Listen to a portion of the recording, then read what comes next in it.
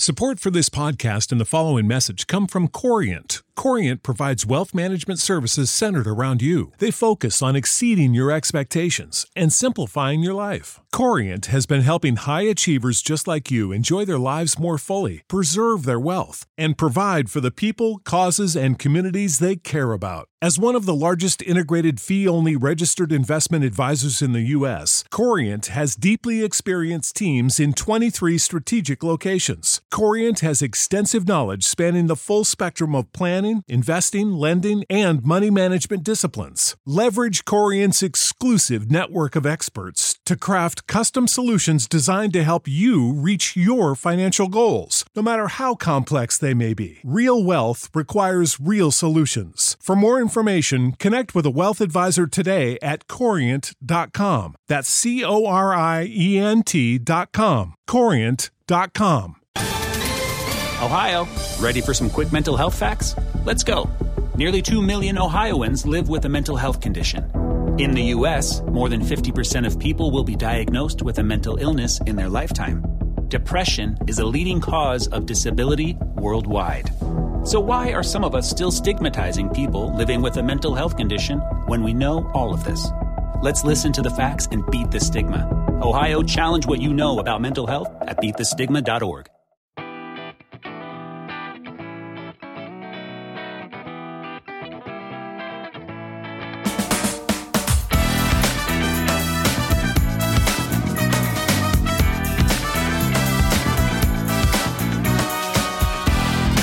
Hello and welcome to the Home Business Podcast. My name's Phil. Joining me as usual, I got Rohan. Good morning, Rohan. Sorry, good evening, Rohan. This is it's evening time for me. Sorry, force a habit. Change of. That's right.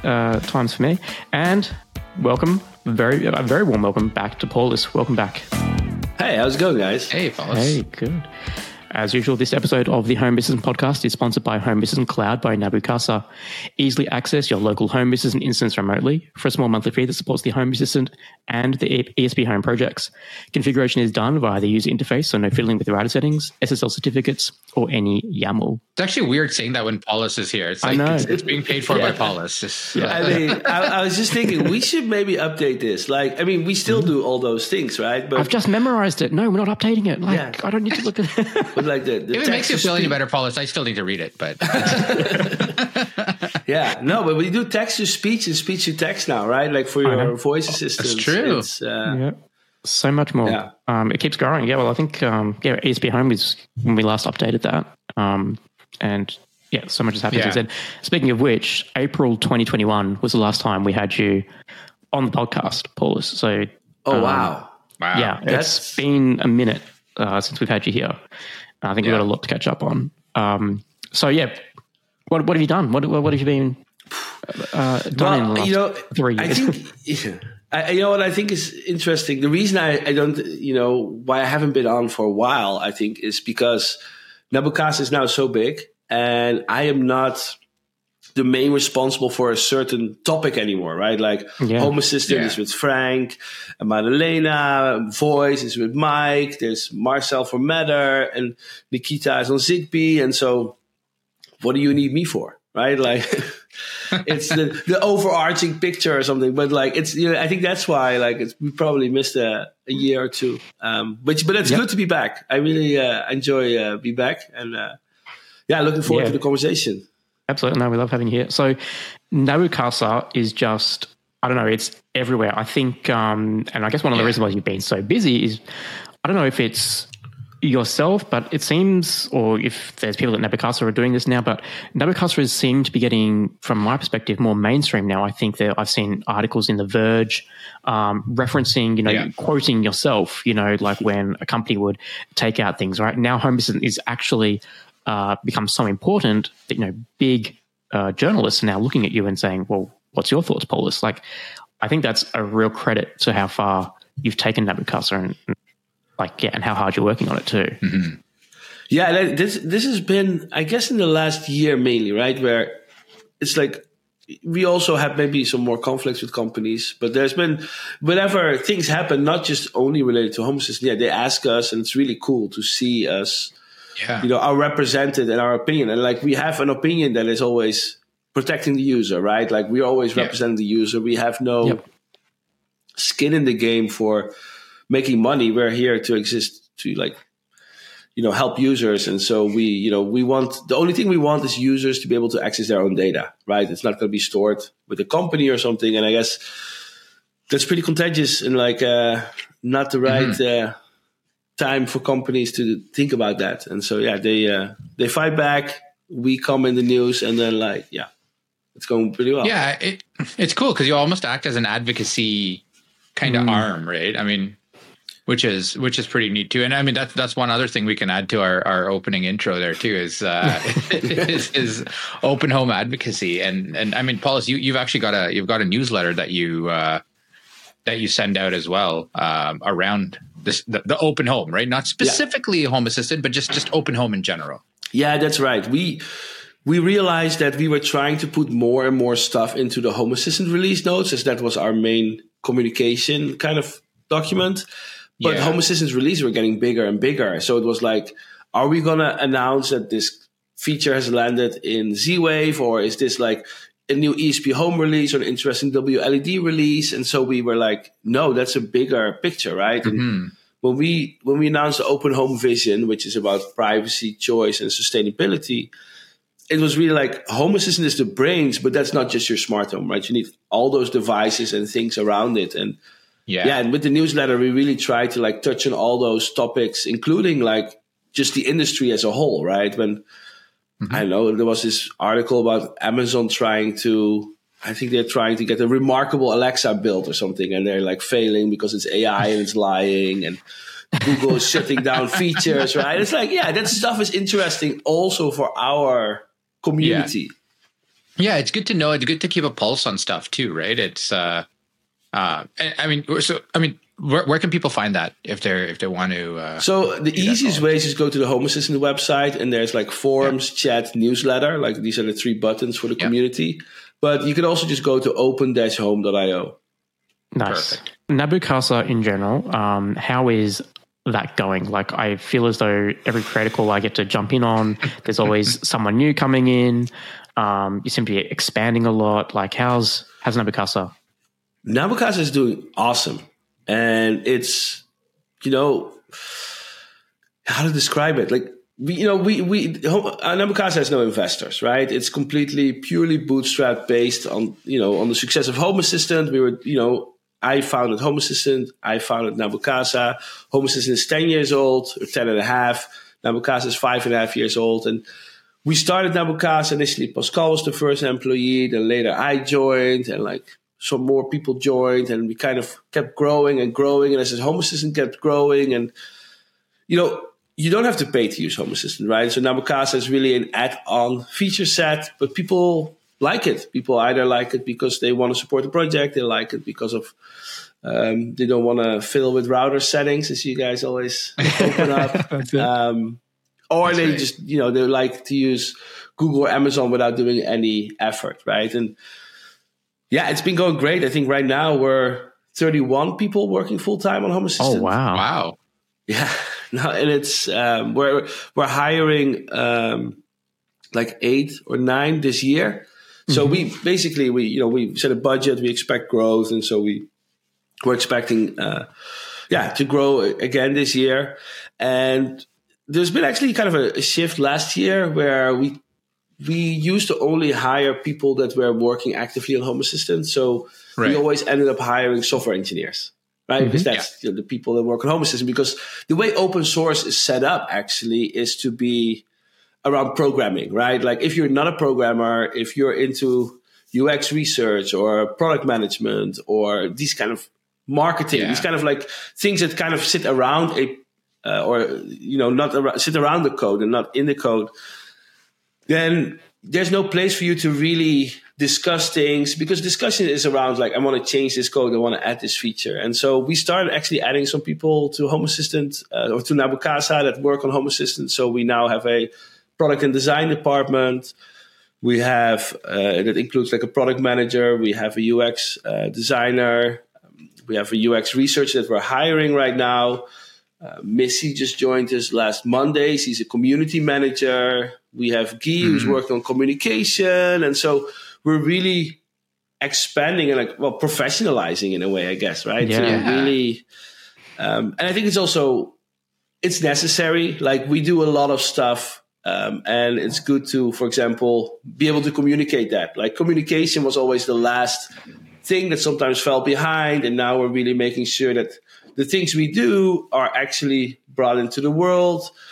But we also, for example, like, hey, if we're going to have 3 engineers work on a feature for 3 months, right, it better be the right feature. It's not like, hey, we want to build something that people don't like. But the downside of all of this is that we're putting more thought in things, so things also move a little bit slower. I don't think people have noticed it yet because we are still like full steam ahead. But, internally, I kind of feel it sometimes. But I think that the things that we're going to ship and the things that are going to be shipping in the next few months, I cannot reveal my hand just yet because I don't know the dates. But they're going to be really, really cool. I think people are going to really, really, really like it. But that's a result of like us thinking bigger and us hiring people to think bigger. How do you go about dealing with community submissions as well as now your internal projects? Like, how do you align the two? Like, because Home Assistant obviously being an open source project, and now Nabu Casa working on things in the open, but, with your own dedicated teams. Have you had any struggles trying to align those two worlds, I guess, now? I think we generally, we're not refusing any contributions if they don't fit our plan, right? Like, for example, last year we did Year of the Voice, but we also worked on a bunch of like tile card, dashboard updates, automation updates. Yeah. We don't reject contributions. We try to keep track of all the open contributions and make sure they're under a certain level. Like I think on core right now, there's like 500 open contributions. We work hard on like merging these. Like every other Friday, for example, is just dedicated like, hey, this is review day. We're just going to get on it. And on other days, we also expect the core people work on core to spend like a couple of hours a day on like reviewing things. But it's just, there's just so much happening. And the faster we review, the more people are contributing back. So, for example, last release has been our biggest release ever. We had 1,500 commits, like 1,500 contributions. Wow. That's crazy. That's so many, like, and some are small, sure, right? But some are big. And like every contribution takes time. It's not like we see some code and we're like, oh, this person we like, we're just going to merge it. No, we're going to look at the code and make sure that it works. And it takes a lot of time. But I feel that on core, we're kind of struggling because we get too many contributions. On front end, we're really on top of things. We also have some great contributors there that are like, it's more imbalance between the people that are reviewing and then contributing. I think core, there's just too many people that are contributing, which is a good problem to have. Don't get me wrong. That's a good problem. Yeah. But that's where we're a little bit underwater. But we're going to open two job openings for core. And so probably are out by the time this podcast goes out to hire a senior and a junior/medium developer to join our team to also help with. We write the job descriptions in a way of like, hey, it's a lot of reviewing, right? Like this is not a programming job first. This is like a manage the Home Assistant project first, which can include programming from time to time. Yeah, that makes sense. Right. And just on jobs, where can people find all the job openings if they're interested in working for Nabu Casa? So on nabucasa.com, we have a link in the menu called Jobs, and we're currently using the remote job platform. So remote.com is also the company we use to like hire people across the world. They basically are a employee of record service, such that Nabu Casa doesn't have to be registered in every country, but we can hire anywhere in the world without any restrictions. But they also have a job board now, so we've been using their job board. Very sweet. Yeah, I like it. Yeah, I guess that makes you borderless, and you can hire the best talent and best users around the world, right? Like not have to. Well, around the world is that we trying to now limit the time zones a bit, because initially we were like, we're remote, we can work anywhere, and this is great. But what we realize is that work-life balance is also important. So if you hire somebody in California, which is like 9 hours time difference from Europe, then all of a sudden either of them, there's like a band of 1 hour, 1.5 hours, or both are during work hours. Otherwise, it's going to be in the evening or before work hours, which is like crazy early in the morning. And so we realized that for work-life balance, we are kind of restricted to the places where we've hired, which has been mainly in Europe and America. So we are hiring in those time zones generally now. Makes sense. Yeah, it's harder to coordinate all these, even like meetings, whatever you guys have, right? So, yeah. Now, I mean, shifting topics a little bit, I mean, still talking about Nabu Casa, you guys have been doing a lot of work with different alliances and stuff like that, right? So the CSA, you just announced, I just saw it come in, I think this morning, maybe it was yesterday, Z-Wave as well. Yeah.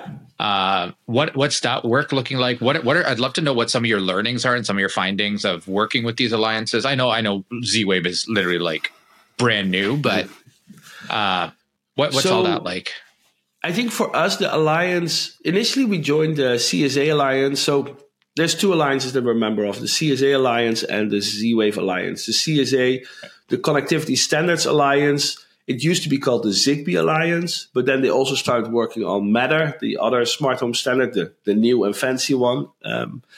And so they rebranded themselves, they launched Matter. And what is important for us, the reason why we joined initially, is that Matter had an open source reference design, which is being developed in the open. But if you want to get the ins, talk to the developers and these, the people working on it, you have to be on their Slack. Right. Like that's just where the communication happens. And so we initially joined the CSA Alliance really just to get to talk to people. It's like, hey, we want to be there and we get the minutes. We can be part of their stand-ups if we want. I don't think we really join because we're not that involved in the day-to-day building of it. That's really Google and Apple who are pushing that. But we incorporate it, and if we get stuck, we can just ping somebody, right? And then, for example, somebody at Google will just sit down with us and explain that change or help us like get things fixed, which is really, really cool and has been really, really helpful for us. It also means that if we are, we've had some struggles with Thread mainly, which is like one of the two transports, right? You can either send Matter data over Wi-Fi or over Thread. We had some issues with Thread, and then we can actually talk directly to the people who are implementing Thread at different operating systems, right? Cool. And that is just super helpful. And now with Z-Wave, that's also a similar thing, right? Like we had already a partnership with Silicon Labs, which is the company behind Z-Wave, which they are opening it up. But even as a partnership, like it's different than talking to people who are actually just building it, who are, again, on the Slack of the Z-Wave Alliance. And so for us, that is like our current, the direct benefit, I would say, for the Home Assistant project is that we can talk to people that work on these standards. Yeah. Longer term, we want to make sure that the way device types are implemented are according to things that make sense for us. I think, also the direction the standards go. So, for example, what's, important for us at Matter is that, Matter requires, of course, controllers to, the devices need to be certified, but we also want to make sure that uncertified devices can continue to be used. Like, sure, you get a warning or something, but we want people to be able to create their own stuff, right? And just share it with the community and do these things. And if everything gets blocked, that would just, ruin smart home for a lot of people. And so this is something that we're trying to make sure that doesn't happen. Yeah. Well, I think there's also the other part where it kind of lowers the barrier for not just DIYers, but it's also folks that say, like, I'll use Lewis as a perfect example, who he's built a product, he DIY'd a product, and he's like, hey, this is something people would like and wants to sell it and do all those kind of things, right? So I think it's not just the DIY, like, hey, I want to do this myself, but it also opens access for people like myself or you or Phil or whoever to go and, hey, there's this one niche kind of specific device and it does this cool thing. Let me go grab that, right? Rather than just relying on the big vendors to do that. Which is, definitely, I think, is a nicer aspect there. I think for the Z-Wave Alliance, we also have kind of a unique take in that for Matter, there's an open source reference implementation. Mm-hmm. So everyone, Apple, Google, Home Assistant, Samsung, we all use the same code, which is pretty good, right? Because that means that even though we're not, without certification, we're already running the same bug for bug compatible implementation, basically. With Z-Wave, there is no such thing. There's only an open source reference implementation. There's an open source implementation. It's not the reference implementation, right? It's Z-Wave TS. It is created and maintained by Dominic Griesel. He works for Nabu Casa full time, right? He works on Z-Wave TS. He doesn't work on anything else, just full time Z-Wave TS. And we want more companies to adopt it. So there's already one old-time Z-Wave company that has been like around for 20 years or something, like from the very beginning of Z-Wave, HomeSeer, and they're actually throwing away their Z-Wave stack, and they're adopting Z-Wave TS. Cool. I couldn't believe when I saw that. Like HomeSeer is like, they are way older than Home Assistant, and they were like the go-to standard. Like if you had any issues with a Z-Wave or a Z-Wave product, you would go and use HomeSeer to update the firmware and make sure that was like the benchmark, right? It works with HomeSeer, that's it. Yeah, and now, we had a call with their founder at some point also, and they just want to use it because they realized that their stack was getting older and there's this new fancy stack fully tested, and they have all these old Z-Wave devices, so they can bring a lot of QA to Z-Wave TS as well, make sure it works with. Nice. We have all the quirks and this kind of stuff, and getting Z-Wave TS certified, getting more companies on board, getting more resources, right? Making it we shouldn't have to compete to who can best control a light bulb. That's basically the idea, right? It's really let's build stuff on top and let's compete on who can have the best, history or automations or dashboards or these kind of things that matter. Not like who can send the turn on signal to a light. Like that's just dumb, right? Yeah. And I mean, you've also talked about people having the freedom of choice, right? In terms of like, Home Assistant obviously is the choice you use and you prefer, but that maybe tomorrow I want to say, hey, you know what? I want to move from Home Assistant to another platform, whatever that is, right? HomeSeer or whatever else. But having people use that same kind of base platform also allows a little bit of portability there, right? So for me as a end user, if I ever want to say, hey, I want to move from platform A to platform B, whatever that is, it makes it that much easier, right? So well, and Matter actually has this built in, right? Matter, every device in the Matter ecosystem can be paired to up to 5 smart home controllers. Yeah, which is nice. So you just pair, unpair. Yeah, then do whatever with the old one. We just added support in Home Assistant to share from Home Assistant, for example, to Apple or Google. So inside Home Assistant, you get a QR code, you scan it with your iPhone, and then Apple Home opens, and hey, I want to add this device. It just works. It's really cool. That's so cool. See the standard work across all these platforms. Yeah. How do you go? And I think you alluded to this a little bit before, but how does Home Assistant Nabu Casa, being an open source project and company, have you had any culture issues, or do you foresee any issues going to something like Silicon Labs, where it's Z-Wave, being typically, controlled, this is the standard, you have to stick to the standard and become certified to use our protocol. Do you think there's going to be any ideological issues there going forward? I don't see any ideological issues. I think our biggest issue when we work with big companies like Scilabs was to convince them of our impact. Because we write software that includes drivers, but those drivers to talk to Zigbee sticks, Z-Wave sticks, thread sticks, these are not our thread sticks, right? They are not our Z-Wave sticks. They are our, Zigbee and thread, like the Sky Connect we sell, of course, but we talk to a lot of other sticks as well. And Zigbee to MQTT is a lot more successful because people use it with Home Assistant, which also talks to Zigbee sticks, right? And so what we had to convince Silicon Labs of is we are a positive force for selling and increasing the ecosystem. And since they have a huge percentage of the Zigbee market and Z-Wave market, it increases their sales. Even though we are not the ones that are selling products with Silicon Labs chips on a big scale. I mean, we use Silicon Labs chips in our Sky Connect and our Yellow. But if somebody buys 10 more light bulbs because Home Assistant works so well with Zigbee or Z-Wave, then that's, again, might be 5 chips also for Silicon Labs, right? Yeah. And that finally clicked with them. And that's why they've now been giving us support. So when we talk to their chips and we detect firmware in the drivers, we now get faster support. So they're they are trying to, God, I forgot the word. Just cut out this. How do you replay a bug? How do you reproduce? Sorry. Reproduce. Yeah. Yes. So they're trying to reproduce the bugs now within a week, and they are like going back and forth. And it used to be that we take months before we get a response. So now this is really helpful. And it just makes our ecosystem better. They are finding bugs. So they are also, of course, able to provide a better service to their other customers. And, the home assistant community is awesome.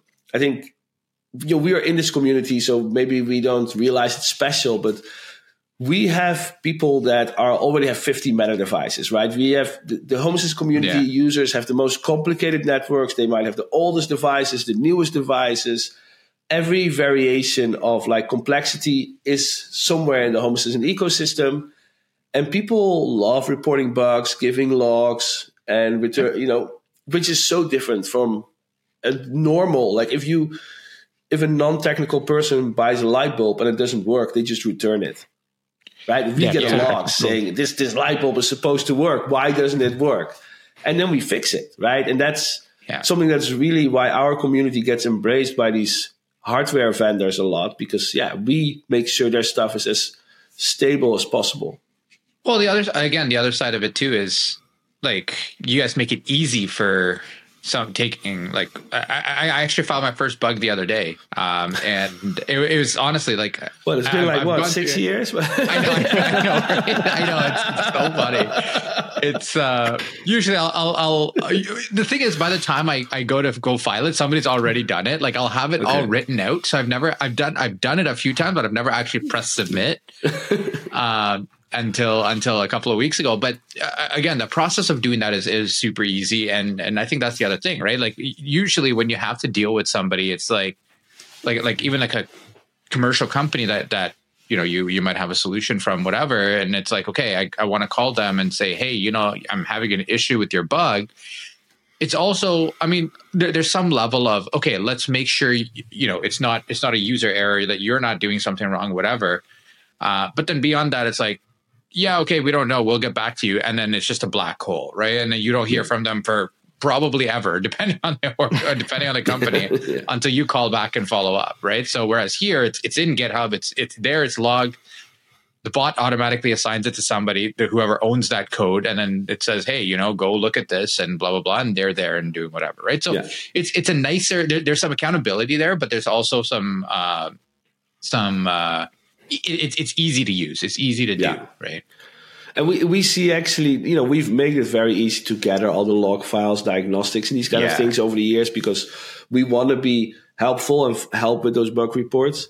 And when I go to CES, when we go to Alliance meetings, and I talk to a lot of manufacturers, they're actually using Home Assistant to test and develop their software. Right, they are using Home Assistant with Z-Wave to build Z-Wave devices. They are using the Zigbee integration to test their Zigbee devices, because they know when it goes wrong, they see exactly why, right? And they can also, we sometimes get bug fixes in Home Assistant or support for new device types with Meta, right? Because that one is expanding a bit faster than the others.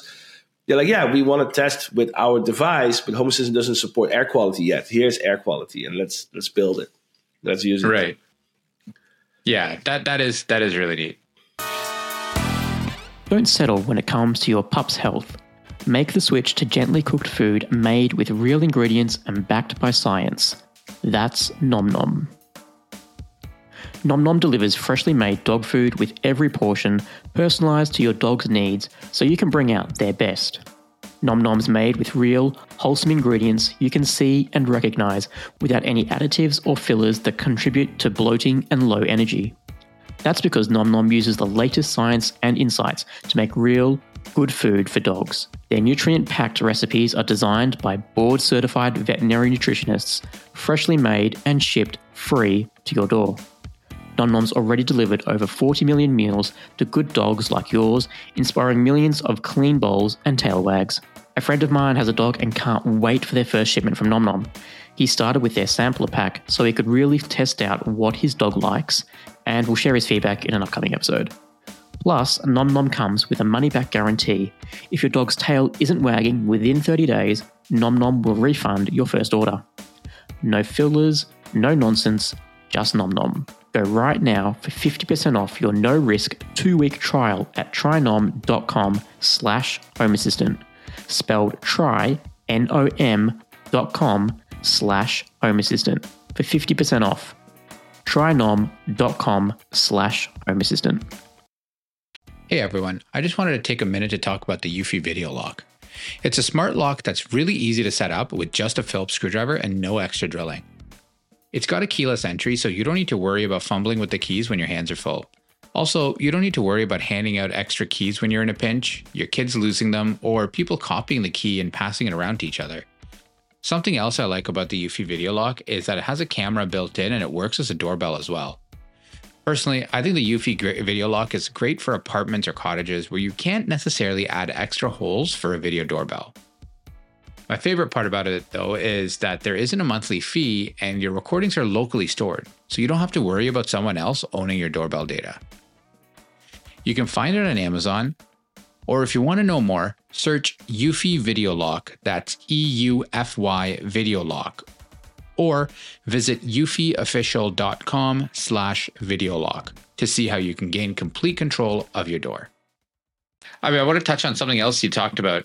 Again, slight change of topic there, but CES. You went for the first time.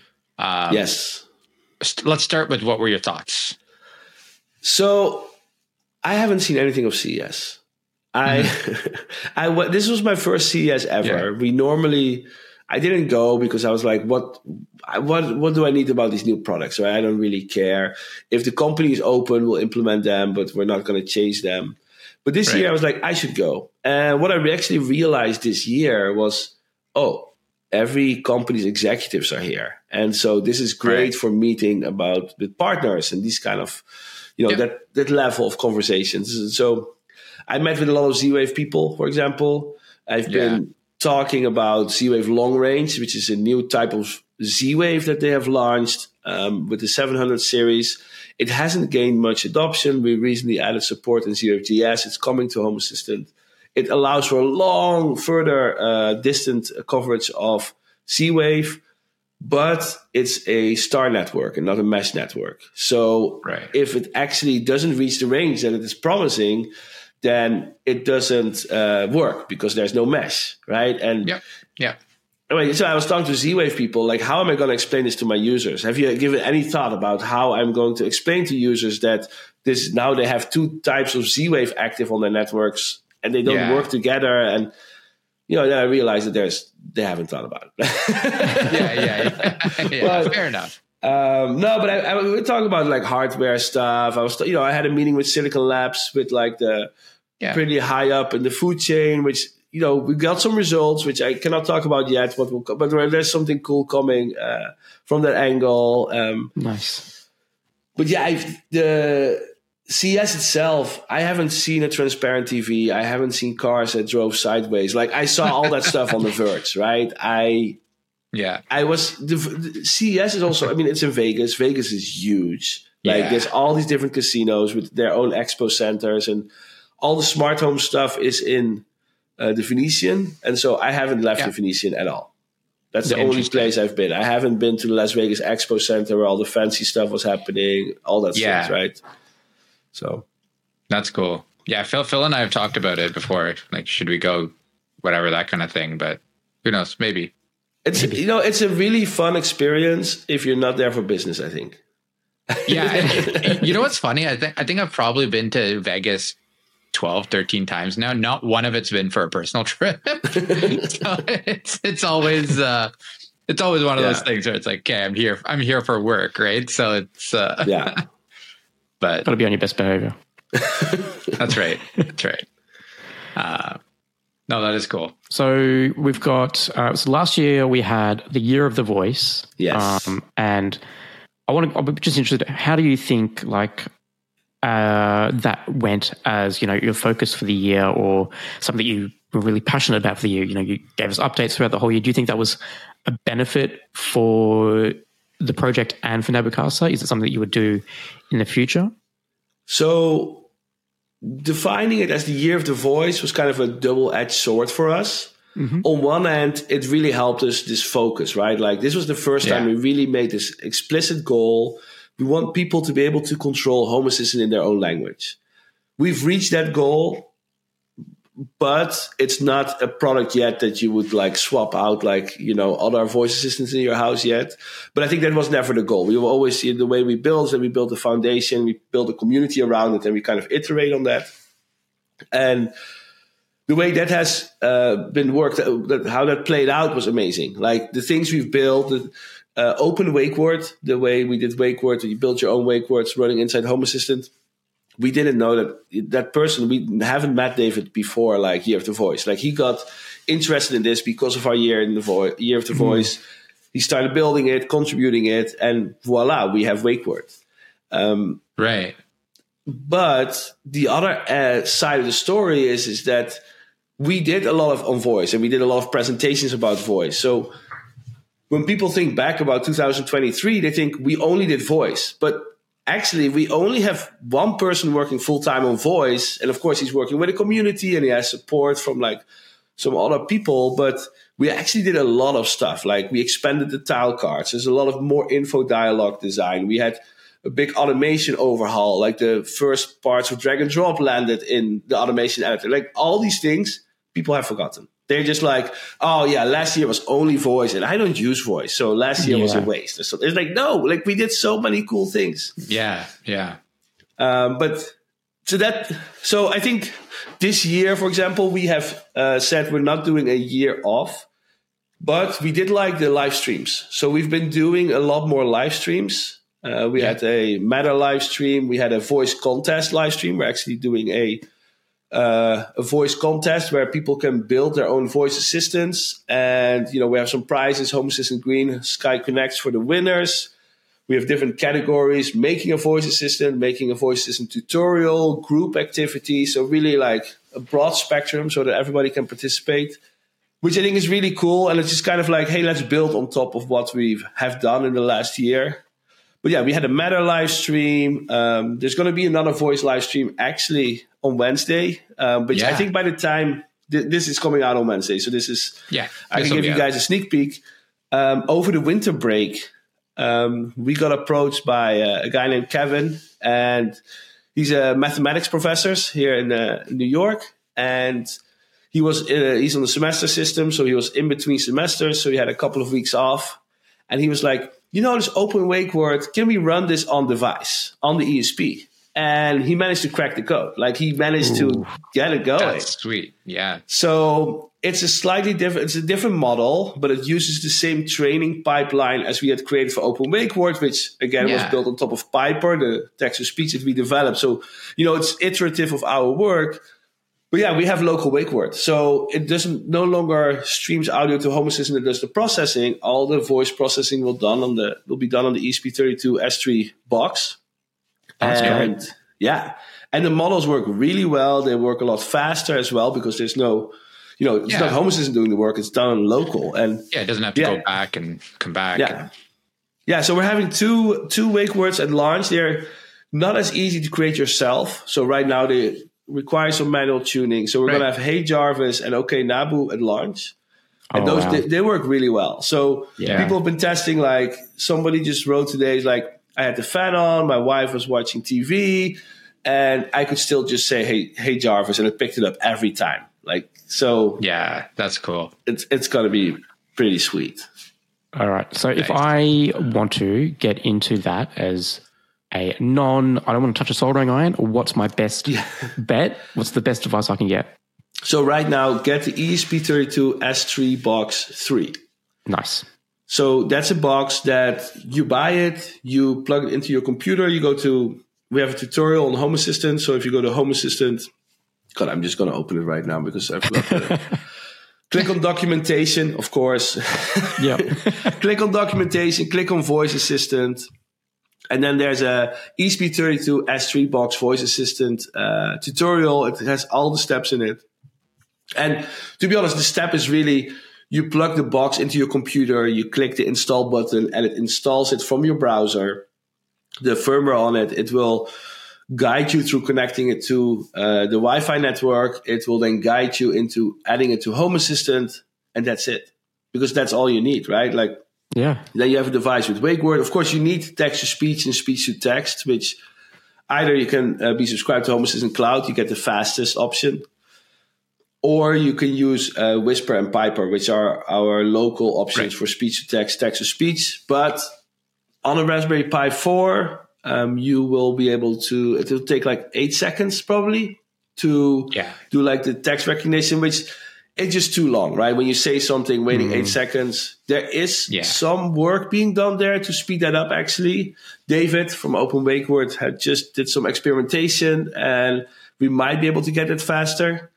He had realized that Whisper was trained on 30-second samples. So some of the work that was being done was just kind of looking at the rest of the audio. But if you set most of voice commands are like 2-3 seconds, right? So by reducing the size it was looking, he could speed it up. So there's some, hopefully some improvements we can launch. I don't know. That will be in the next few months probably. But there's definitely improvements coming just to run it faster on a Raspberry Pi, which at the beginning of Year of the Voice, that was not even thinkable, right? Like it wasn't an option. I remember talking about this with you guys, and it's like, and I think it was when we had Mike on. Mike was like, it's not going to happen, right? Like it's exactly. And I think this is what I really like about the way we work, right? We work in the open. We put out. I don't know if you remember last year, January, where we came out with Chapter 1 from Year of the Voice, and we only did intent recognition, right? And we relied on Apple and Android to do the speech to text on the keyboard on the Apple and stuff. And it worked, but it wasn't convenient, right? But that was just got the ball rolling, right? Like that already got people playing with it, and then we got some speech to text going, text to speech going, and now we're here, and now we're gonna have local wake word, and we're going to expand the sentences. We just improved the error messaging, which is going to be really helpful. And I think by the end of the year, we should be able to just have a device that is good enough to replace like anything in your house. Yeah, that's really cool. I mean, you sold me at Hey Jarvis, to be honest. So. Yeah. Well, I was going to say there's a lot of people doing some cool stuff too, right? There's like the Anju Voice project that's basically taken that and it's a drop-in replacement for the what is it, the Google Home the mini speaker, the mini speaker, right? Your PCB replacement there. It's like there's a lot of cool stuff that this is kind of spurred, right? Which I think is really cool. So, Paulus, you mentioned before the Raspberry Pi, and we're getting to that. Are there any plans to support the Raspberry Pi 5? Yes. So there are. We when the Raspberry Pi 5 got announced, we were kind of surprised because we didn't know. But then we pinged Raspberry Pi 5. They announced only that they were going to sell them, right? They didn't start selling them. So we pinged Raspberry Pi 5 and we're like, hey, what's going on? We're one of your biggest operating systems that run on a Raspberry Pi. And they were like, oh yeah, sorry, missed that. So they sent us like some samples early on before other people got it. And we've been playing with it. We've been working on it. Right now, we just released our operating system 11.5 2 weeks ago, last week, something like this. Yeah. By the time it comes out, it's definitely 2 weeks. And that one has a preview version for the Raspberry Pi 5. We are working on the operating system 12, which should land this month or next month. And that will have a stable release for Raspberry Pi 5. Very nice. Nice. Yeah. And so what is really cool, I think, about the Raspberry Pi 5 is that they have this new coprocessor, right? So they have the normal chip and then this coprocessor, which has support for PCIe Express. So you can get the way Raspberry Pi 4 works is that you put these hats on top, right? These hats, they have these pins and they connect, and it allows now anyone to put an SSD hard drive connected to a normal Raspberry Pi 5, which is really good for Home Assistant because previously people would want to, they start with a Raspberry Pi 5, they add like a Sky Connect for radio connectivity. At some point they feel they need more hard drive, or they feel they don't trust the SD card anymore and they want to use like a data disk feature in Home Assistant. But with the Raspberry Pi 4, the only option was to use an external hard drive. But now you have two boxes next to each other with a cable, and it becomes a mess, right? So with the Raspberry Pi 5, they'll be nicely, put in a box, and I think that will be good for our, the aesthetics of Home Assistant. Absolutely. Get a nice 3D printed box for it or a case. Yeah, for sure. Yeah, it'll look nice. I'd love to know some of the stuff. Like, I mean, we talked about like Hear the Voice and all of that stuff. The current new hotness is AI. Obviously, everybody, everything. The amount of conversations in literally like 3 hours that I have, where somebody drops the word AI 17 times, it's clearly on top of a lot of people's minds, right? You look at the stock market, that's telling you that too. Whatever. What are your thoughts? Where do you have any plans? Where are you guys going with this? I think so. When it comes to AI, there's already the community is experimenting, right? And I think Home Assistant is the only platform for your smart home where people can experiment with AI. If you look at Google, Apple, Amazon, Samsung, these are closed down ecosystems. How are you going to AI with it, right? And you have to wait for them to launch their AI features, but then you're not paying for them, those platforms. So are they going to offer you like all these free AI features? I don't think so. So what we see in Home Assistant is that people can just plug in like OpenAI, ChatGPT with their own API token. And then sure, you pay for what you use, but you have it under control. You can see what you're doing. So I think that we are set up better as a platform. We do want to expand that, how well we are set up. So right now, just as a platform, we're easier to access, but we actually want to make it easier to run large language models inside Home Assistant with Home Assistant data, integrate into Home Assistant features. There's a really cool custom component. I'm not sure if you've seen it. It's called Extended OpenAI Conversation. So they've taken the OpenAI conversation from Home Assistant, but they've added Home Assistant API access to it. So it means that ChatGPT 4 can actually query your area, see which devices you have, and you can start chaining commands. You can say, oh, it's a little bit cold here, and please tell me a joke. And it will increase your thermostat and tell you a joke, right? Like it just works. And it's fascinating. But on the other hand, it's also very slow.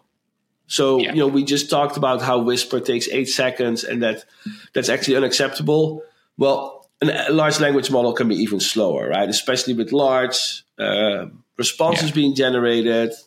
And that's just not very useful. So where I think AI can really shine for Home Assistant is more agents that are running. So you give an AI a certain task and have it hook into Home Assistant one way or the other.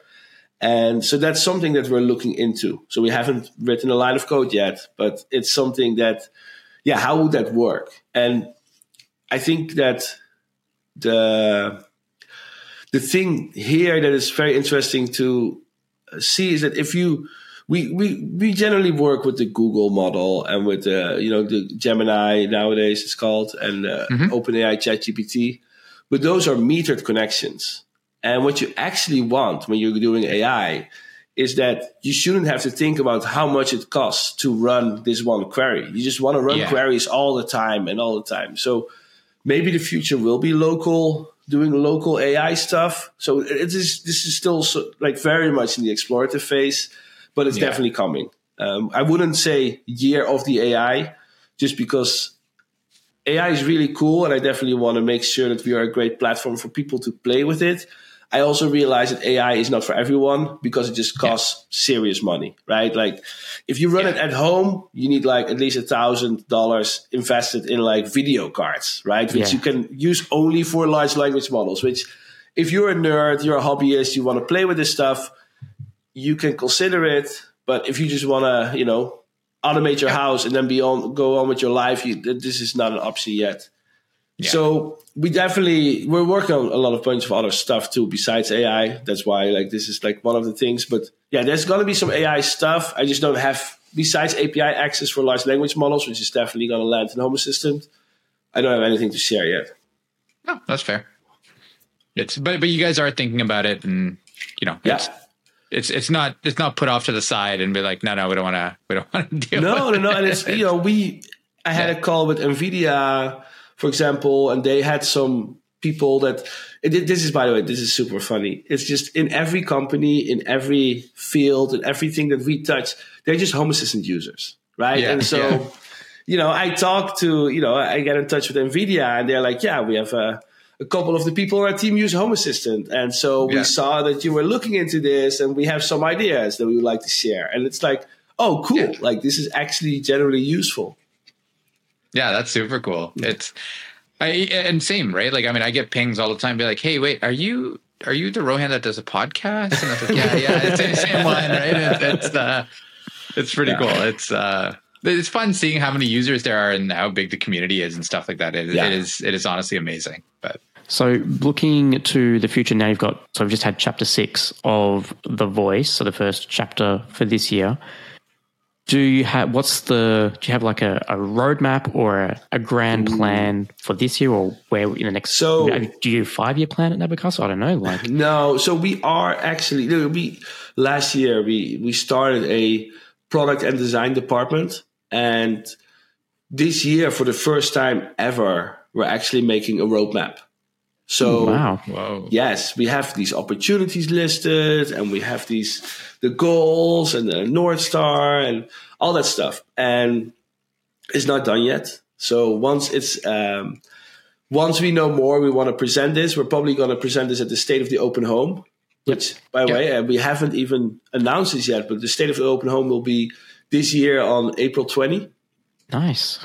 Yeah. Nice. So last year we didn't do it because generally we used to do it in around November, but we realized that it was too close to our birthday. So, the birthday is always a big deal. Last year we announced the new logo, the green, and we realized that it's always so stressful. Like, the birthday is over and we're like, okay, we have 2 months. Now we need another big thing. And so we're like, what if we just push it like 6 months? We have our time. We can work on cool stuff. So that's what we're doing this year. The State of the Open Home will be really cool. I don't want to give away anything yet, but there's going to be some big announcements that are going to be like, whoa. That's cool. Just the fact that there is going to be a roadmap, I assume that, you'll publish that and... we were talking about the roadmap. Yeah, so there's going to be, at the State of the Open Home, we want to look at the roadmap. We don't want to go too deep, as in like this. We have this. We want to just give a general direction, just because sometimes priorities shift, and if things fall off the roadmap, people get angry, right? Yep. 100% of roadmaps always fail, all right? So yeah. So, I mean, but we believe also roadmaps are meant to change all the time, right? So the things we work on today is the things we're definitely working on. The things we work on next can change any minute, right? Like, even based on a contribution, like local wake word got contributed, and we were like, okay, ESP Home, mic, voice, like, let's focus on getting this into ESP Home, make it as good as possible, and let's polish it up so that the launch is great. And then other things just get pushed back. Yeah. And that's how open source works, right? We need to remain flexible because cool stuff just needs to go out. That's important. And I mean, the community is also there to supplement some of that too, right? Whether it's helping with some of those roadmap-y kind of items or with other things, right? Just to make sure the product is still moving forward as a whole. So last year the Home Assistant Green came out. Yes. And then we had the Home Assistant Yellow, the Home Assistant Blue. Any other hardware plans coming out of Nabu Casa that you can talk about, or and to that point, is Nabu Casa looking at doing more hardware, or have you found or moving away from hardware? So we want to do some more hardware, but we also realize that when we release hardware, it just needs to work, right? I think it just puts more work than people think, right? It's not just like, hey, let's make a USB stick and it will work. Like, no, there's an antenna in that USB stick, right? Yeah. And for the Sky Connect, and we had this whole, we included like an extension cable, and then we actually updated Home Assistant to allow changing channels in Zigbee and report if your channel is to utilize, just because we see support requests coming in, for example, like, hey, my Sky Connect doesn't work. And then it's like, oh, yes, because you picked the same channel as which Wi-Fi is on, and that interferes a lot. Or you have a USB 3 SSD right next to your stick, and that interferes. And So for us to launch hardware, we really want to make sure that everything around it is good. Just because, when people come to support, like that is just not, it's a waste of time. It's frustrating for users because they have to reach out to support. So we really, really want to avoid that. So when it comes to hubs, I think we're pretty good right now. We had the blue. The blue was an experiment. We have the yellow for the higher end, people that want SSDs, that want to tinker, that want to have Zigbee included. We have the green, which is really, okay, you have $100 here. You can start with Home Assistant, see if it's something for you, and you can then add the Sky Connect if you want to grow into that. And kind of, and eventually maybe you want to upgrade to yellow, or maybe you want to just go to a virtual machine or whatever kind of craziness, right? And so it's really an entry level. I think hub-wise, that's kind of a good 2 segments that we have there. Yeah. I think, the one thing that we want to make sure with hardware, where we did with both the Home Assistant Yellow and the Home Assistant Sky Connect, our goal was to do both Zigbee and Thread at the same time, right? And we announced that we're looking into this, and we relied on Silicon Labs as part of their SDK. They offered this feature, and that didn't work out. Like that feature, that didn't evolve fast enough. There were bugs, and it was closed source, so we couldn't fix it ourselves. And that's where made us really realize, like, we need to work with just stuff that we can fix ourselves. We cannot rely on other vendors. And so, for example, we also said, like, now we don't recommend to run Zigbee and Thread at the same time. Use it for Zigbee, use it for Thread. And so I think I don't want to tell any of our hardware plans yet, because just we haven't committed to anything yet, but we want to make sure that it's not that we know the stack, that we can control the stack, that we can see and fix stuff. And What were I mean, it sounds like that was a big lesson learned from the previous platforms as well. Was there any other kind of cool lessons that you learned for any? Because I'm sure there's a lot of tinkerers out there that would love to hear your thoughts on that. Well, I think the lesson we learned from the Compute Module 4 Home Assistant Yellow is that there are, I think, 32 variants of the Compute Module 4. Yeah. Some have Wi-Fi and Bluetooth, some don't. There are ones with built-in eMMC space and some don't. Then you need an SSD. And so we have different tutorials, and it's just too confusing for everyone, right? There's just people that are into this, they read up, sure. But people that just want a box to run Home Assistant are now installing an operating system on a CM4, which is even harder than on a Raspberry Pi 4 where you have an SD card, right? And so in a way, I would say compute modules for consumer use where they have to do things has been too hard. I think I would love to make that easier. There's an opportunity with the Raspberry Pi 5 maybe, but I think for now, the yellow should be fine with the CM4. Hopefully, when the CM5 comes out, it also fits in the yellow. Yeah. But I think that's been kind of a takeaway. And I think, generally when it comes to Home Assistant hardware, and this is the new rule we've set for ourselves, we just want to build the best hardware. Like when it is a Zigbee stick, it just needs to be the best performing Zigbee stick. There shouldn't be a compromise in, we're going to save a few cents on some smaller antenna or something. We just need to make sure that the stuff we put out works, because in the end, people use these sticks with our software. So if it doesn't work, we're going to get the blame, right? Yeah. So we need to, it's easier for Sonoff. Sonoff can put out a flaky Zigbee stick, and we generally get the blame because in Home Assistant, it says it doesn't work, right? So, yeah. Interesting. That's cool. That's it's interesting to hear your take on those things. So, I think my final words would be just I love the Home Assistant project, and I think our community is awesome. And I think that what we are doing here all together, creating technology, sharing solutions, either in code or on the forums or on Discord, helping each other. I think that's just a very unique situation that we've created for ourselves. And I think that we want to obviously continue with this. We don't want to ruin this, and we're working on this. And I think that, we need to all cherish this, right? And I think we should all, but it also takes effort from everybody to keep working on this and keep, building the world that we want. I think it's not it's not just because we want it, it gets there, right? It takes real effort, real work. But, you guys do the podcast every 2 weeks, which helps share this knowledge, inform people.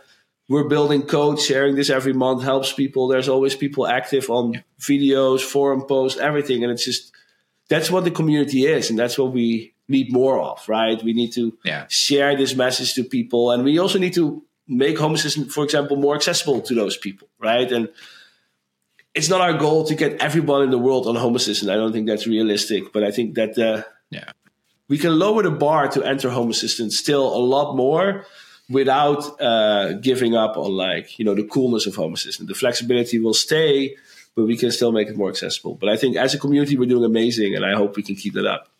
Yeah, I 100% agree. And I think hats off to you for starting that community and keeping it going with Nabu Casa and getting it self-sufficient, right? Yeah. Thank you. All right. Well, Paulus, thank you so much. Let's not leave it another 3 years booking drinks. But no, definitely. I know, right? Really appreciate you coming on, and looking forward to the roadmap coming out and everything coming out this year. It's going to be great. Awesome. Thank you so much for having us. Cheers. Thanks so much, Paulus. Take care. If you want to share your Home Assistant journey or come on as a guest, reach out to us at feedback@hasspodcast.io. That's HASS podcast.io.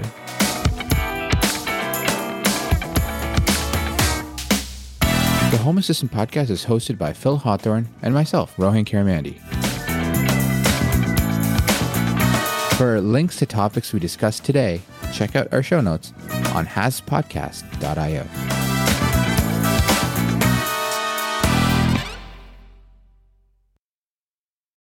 For the ones who work hard to ensure their crew can always go the extra mile, and the ones who get in early so everyone can go home on time, there's Grainger, offering professional-grade supplies backed by product experts so you can quickly and easily find what you need. Plus, you can count on access to a committed team ready to go the extra mile for you. Call, click Grainger.com, or just stop by. Grainger, for the ones who get it done.